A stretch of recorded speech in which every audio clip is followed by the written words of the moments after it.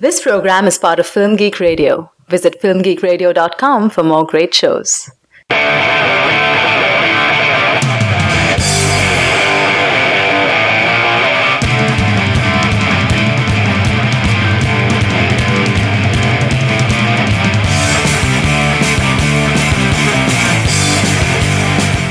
Hey movie addicts, welcome to Cinema Fix, your stop for the purest, highest quality movie reviews on the block. I'm Andrew Johnson, and I'm joined today by my fellow dealer, Monica Castillo. Hello, Andrew. How are you doing, Monica? I'm serious. This is a serious episode. Have you caught any terrorists lately? No, this is serious business. Don't like these jokes. I'm sorry. This is episode number 34 of Cinema Fix, focused on the movie Zero Dark 30. If you're new to Cinema Fix, basically this is the show on Film Geek Radio focused on in-depth discussion of mainstream to blockbuster films. We are here to satisfy your addiction to quality conversation about the movies, and each week we release an episode in two parts. The first part, which you're listening to right now, is a 10-minute long spoiler-free review of the film. That way you can get an idea of what we thought about it and whether or not it's worth your time to check out. The second part is a much more in-depth analytical discussion that does contain spoilers, so if you've seen the film and would appreciate a more in-depth conversation about what works and what doesn't, definitely listen to part 2. This week we're going to be talking about Zero Dark 30. Before we do that, though, Monica, I have to ask you, have you seen either of this weekend's new releases? Have you seen The Last Stand or Mama? I've seen Broken City and The Last Stand. Oh, that's right, Broken City. What did you think of Broken City and The Last Stand? Let's give our listeners just a real quick review of those. So I kind of like Broken City. It's fun. It's like a little thriller. Mark Wahlberg, Russell Crowe, not singing. It's actually lots of fun. It kind of falls into like the noir genre, and it's definitely maybe worth a check out. And The Last Stand, it's like a shoot-'em-up film from Kim Ji-woo, starring Arnold Schwarzenegger. So you know what you're going into the moment you step in. But it was kind of weird to sit in a audience full of people laughing at gun violence. I saw it as well, and that was kind of odd, and yet it's the kind of movie... But, like, I would have enjoyed this, like, 2 months ago at a midnight screening or so. I would have laughed along with it, because, like, you know, people explode in half, and silly cartoon almost, like, violence, but it's very over-the-top and cartoony, and it's one of those movies that allows you to laugh at violence without feeling guilty about it. Mm-hmm.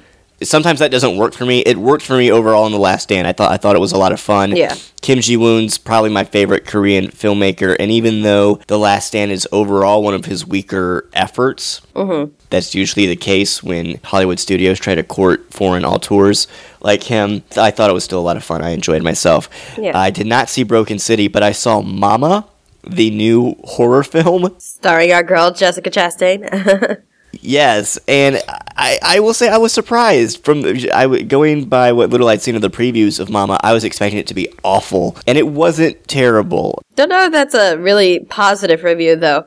It didn't make me want to throw up in my row. I would say compared to most modern-day horror films... Mm-hmm. It was above average. It's definitely flawed. It has some tonal issues where at times you're like, is this a comedy? How self-aware is this movie of how ridiculous it is? At times, I'm not really sure. But it's well shot. There's some really striking visuals at times. It has pretty good atmosphere. And I thought Jessica Chastain was more engaging in that film than she was in the movie we're going to talk about right now. But so yeah, I'd say if you want a fun little turn off your brain movie, go see Mama or go see Last Stand or Broken City if you're looking for an adult noir thriller. Okay. Well, let's dive into Zero Dark 30 because this movie's been getting so much praise. Monica, why don't you give our listeners a little more information about the film? Sure. This is the latest effort from Kathryn Bigelow, who won 2 years ago, I believe, for The Hurt Locker, the first Oscar by a woman director. Did you just say The Hurt Locker? Because that sounds like a horror movie. Hurt Locker. That does sound like a good horror movie, though. Hurt Locker. Sorry. I'm kind of nasally this morning. So, Zero Dark 30 chronicles the 10-year search for Osama bin Laden after the September 11 attacks on the World Trade Center. And Jessica Chastain stars as Maya, the CIA agent who becomes obsessed with bringing him down and tracking all the leads that we follow her through. Here's a clip. We've located an individual we believe, based on detainee reporting, is bin Laden's courier. He's living in a house in Abbottabad, Pakistan, and we assess that one of the other occupants of the house is UBL. Excuse me? So UBL, you got an intel source on the ground? No. No? Okay, so how do you know it's bin Laden? Because the truth is we've been on this op before. It was 07 and it wasn't bin Laden, and we lost a couple of guys. Totally understand. By locating the courier, we've located bin Laden. That's really the intel. That's it. Quite frankly, I didn't even want to use you guys. With your dip and your Velcro and all your gear, I wanted to drop a bomb. But people didn't believe in this lead enough to drop a bomb. So they're using you guys as canaries in the theory that if bin Laden isn't there, you can sneak away and no one will be the wiser. But bin Laden is there. And you're going to kill him for me. Okay, this is part 1 of our episode on the film, so we're just going to take 10 minutes to give some brief general thoughts on the movie. I am starting the clock now. Monica, in our last episode, you revealed that Zero Dark 30 was your favorite movie of 2012. It was at the top of your top 10 list. Yep. I want to know why. Just explain to us why What is is this wrong movie with at the you? top of your list? What is wrong with you? I think you're trying No. to say. I mean, I know the movie's been getting a lot of praise. There are a lot of people that really, really love this movie. I just want to know why you thought it deserved all the acclaim. I mean, straight from the first few seconds of the film where you're in total darkness listening to 911 phone calls from people in the attacks, like, my heart was in my throat the entire time. It was so tense in the theater. And everything that just kept happening to her as the story goes on, as, you know, trying to find these leads is very uncomfortable, but at the same time, you want to know what happens next. And granted, you already know what the ending is, because this the reason why you're walking into this, because it's the Osama bin Laden movie. But it's so fun to find out what happens, to see what these agents went through, a little behind the scenes, what it takes, how the game changed halfway through when Obama was elected and started, you know, saying that we actually don't torture. And then they had to leave what was called the enhanced interrogation techniques. So I bought it, hook, line, and sinker. I'm not ashamed of it. I think it's one of the best spy thrillers made, because this could have been very easily, and I'm sure they've already done it, National Geographic's, the story on how we found Osama bin Laden. Pretty sure they had it like the week after we actually found it or something. But, you know, instead of being very dry and just this is what happened here, here, and here, this gives you a little bit more of a personal angle. And I think Catherine Bigelow does a great job in directing. She's one of the few people I trust with a handheld camera. She knows how to use it well.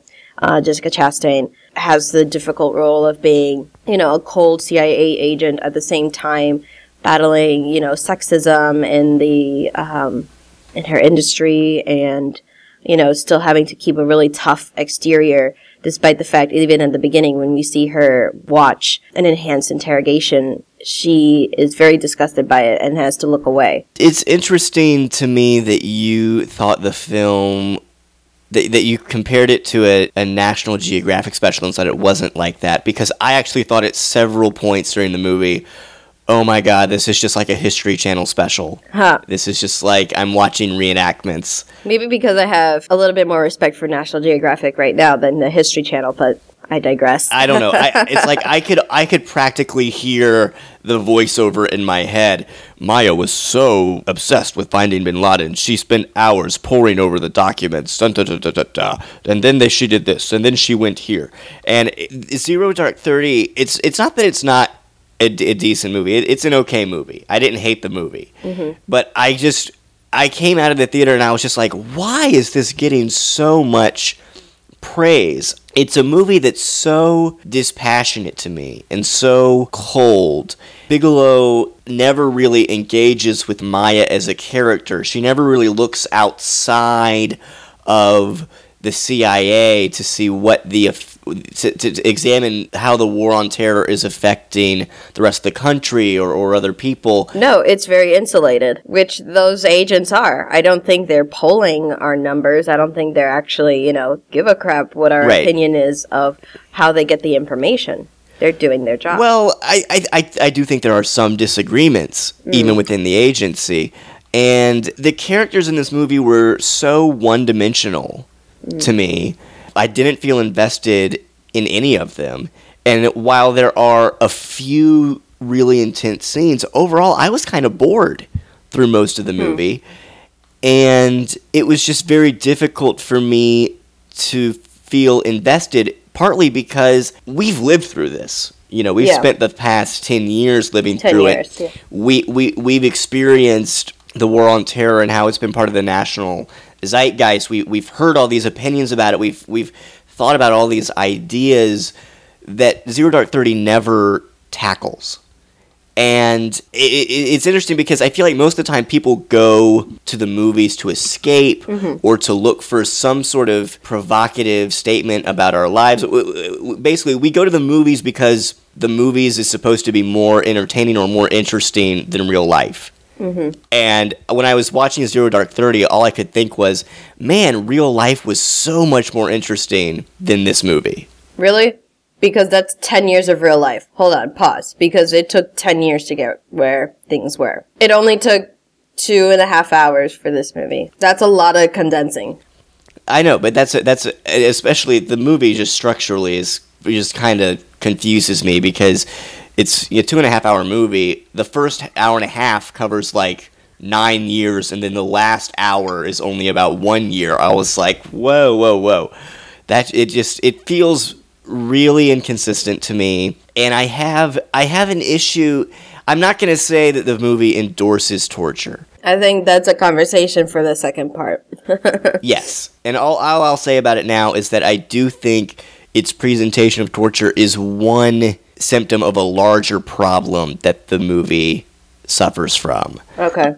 So, yeah, the movie just didn't do much for me. I will say the last hour, when it's focused on that last year or so of the investigation, that's definitely the best part of the film. That's way more engaging to me than the first half of the movie. Okay. The final raid on the compound with SEAL Team 6, that is the most well-directed part of the movie. I was on the edge of my seat. I was like, you go, Catherine Bigelow. This is what I wish the rest of the movie had been as good as that final sequence. Yeah. Because that was a great sequence. And unfortunately, I couldn't see that level of engagement either technically or thematically at all in the rest of the movie. Oh, and can we talk about Jessica Chastain? Yeah, we're going to talk about Jessica Chastain, of course. Why is she getting so much awards buzz for, as one critic, I believe, put it, giving a really good impression of Kristen Stewart? Not showing a whole lot of emotion, occasionally pouting a little bit. Does Best Actress always mean whoever throws the biggest temper tantrum?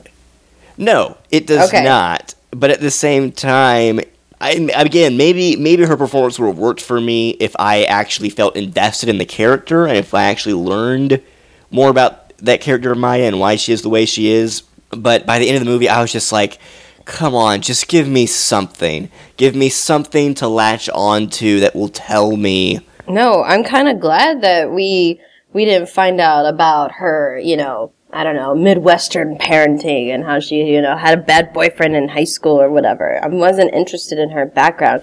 I was interested in the work she was doing here and now. And, there are points where she talks a little bit about her personal life. I think it's like one time she's interviewing James Gandolfini and he's asking her about like, well, do you have anyone else? And she's like, no, this is my life. This is it. I mean, there's a part of me that thinks maybe that was intentional because that character of Maya is supposed to act as an extension of us, as America, where we can put ourselves onto her and say, yeah, that's what it was like, just that drive to get through all this horrible War on Terror stuff and finally take down Bin Laden. The problem is I don't think it's enough for a main character to just function as a symbol. And I didn't see her as a symbol either. I didn't want her to be so... I guess there's a little bit of a medium. Like, okay, I guess I wanted her to be kind of like a boss. To use the phrase. You have your boss, he's in a position of power. you may or may not know so much about his personal life or whatever, but he exudes this sort of responsibility, the sense of responsibility that you have to like report back to them, and you are very attentive to what they need, what they're doing. But at the same time, you kind of respect that distance. I didn't want it to be like Maya be my new BFF. I wanted her, take care of business, I guess. So maybe that's why I was more happy with her being so cold or so distant, almost unrelatable, like you were saying. And at the same time, I got that. Okay. Well, we've been talking for almost 10 minutes about the movie, so I think we should wrap it up and then move on to part 2 and really dive into it. Because it's clear that we disagree on the movie. Totally. Overall, would you recommend people see Zero Dark 30? It's your number 1 movie of the year, so I'd be surprised if you didn't recommend that people see it. Right? Nah, you guys could skip it. You could catch it on DVD, maybe when they showed on FX in a couple years or whatever. No, I do recommend seeing it. I think Catherine Bigelow did a great job, despite whatever the Academy thinks, but I think she was awesome, and I thought Jessica Chastain was awesome. Everybody that showed up did really well. Check it out. Okay, I'm going to say rent it. It's an okay movie, certainly nowhere nearly as good as The Hurt Locker. In my opinion, I was kind of disappointed overall after all the acclaim it's gotten. It's not awful, but it's also very distancing and not very engaging, in my opinion. But we'll talk about that more in part 2. That'll wrap it up for part 1 of our episode on Zero Dark 30 here at Cinema Fix. Don't forget to tune into part 2 for a much more in-depth look at the movie, and don't forget to tune in next week when we'll be discussing Hansel and Gretel, Witch Hunters. Really? You're going to make me see that? Okay, we can discuss that, or we can talk about Movie 43, or we can talk about Parker. God, I freaking hate January. January releases. All right. We'd love to get your feedback on the show. You can email us at cinemafix@filmgeekradio.com or comment on the website at filmgeekradio.com. You can also subscribe to the show through iTunes, so if you like this episode, please write us a review. That would really help us get the word out about the show. You can also donate to us through the website. We really appreciate your help. Don't forget to check out other great shows on Film Geek Radio, including The Thin Place and Dispatches from St. Marina. And I want to go ahead and announce that we actually have a new weekly column appearing on the website. If there are any Twin Peaks fans listening, we've got a weekly column going episode by episode through the series Twin Peaks that's going to be published on the website every week. And we just published the first intro to that. So definitely check that out if you're a fan of Mr. Lynch and Twin Peaks. Monica, where can people find you online? People can find me on Twitters at MCASTI Movies. That's MCASTI Movies. They can also find my work reposted on the BOFCA website, the BOFCA.com. That's the Boston Online Film Critics Association. I'm Andrew Johnson. You can find some of my writing at filmgeekradio.com. You can also follow me on Twitter at WriterAndrew. If you do follow me, be sure to send me a message and let me know you're a listener, and I will follow you back. I'm Andrew Johnson. I'm Monica Castillo. And have fun this week getting high on cinema.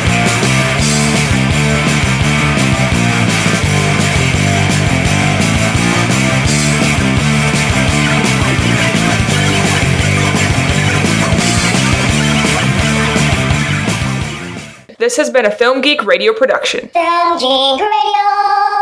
Yeah.